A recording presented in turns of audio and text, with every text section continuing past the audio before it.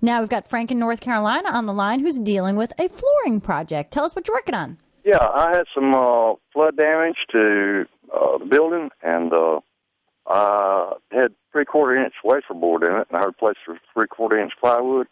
I wanted to put down wood plank flooring, and I'm wondering if I need to put down underlayment before I put down the wood plank, or just use adhesives and nails on it.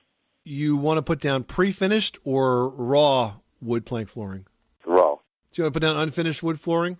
Well, typically all you do is lay down rosin paper. Do you know what that is?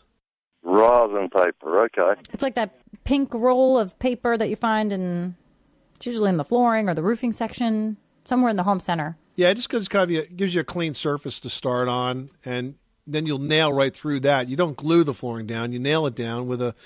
You can rent a nail gun, a flooring gun, so you get the nails in, because the nails have to be driven at an angle into the tongue of the floor. So you rent a nail gun and go from there.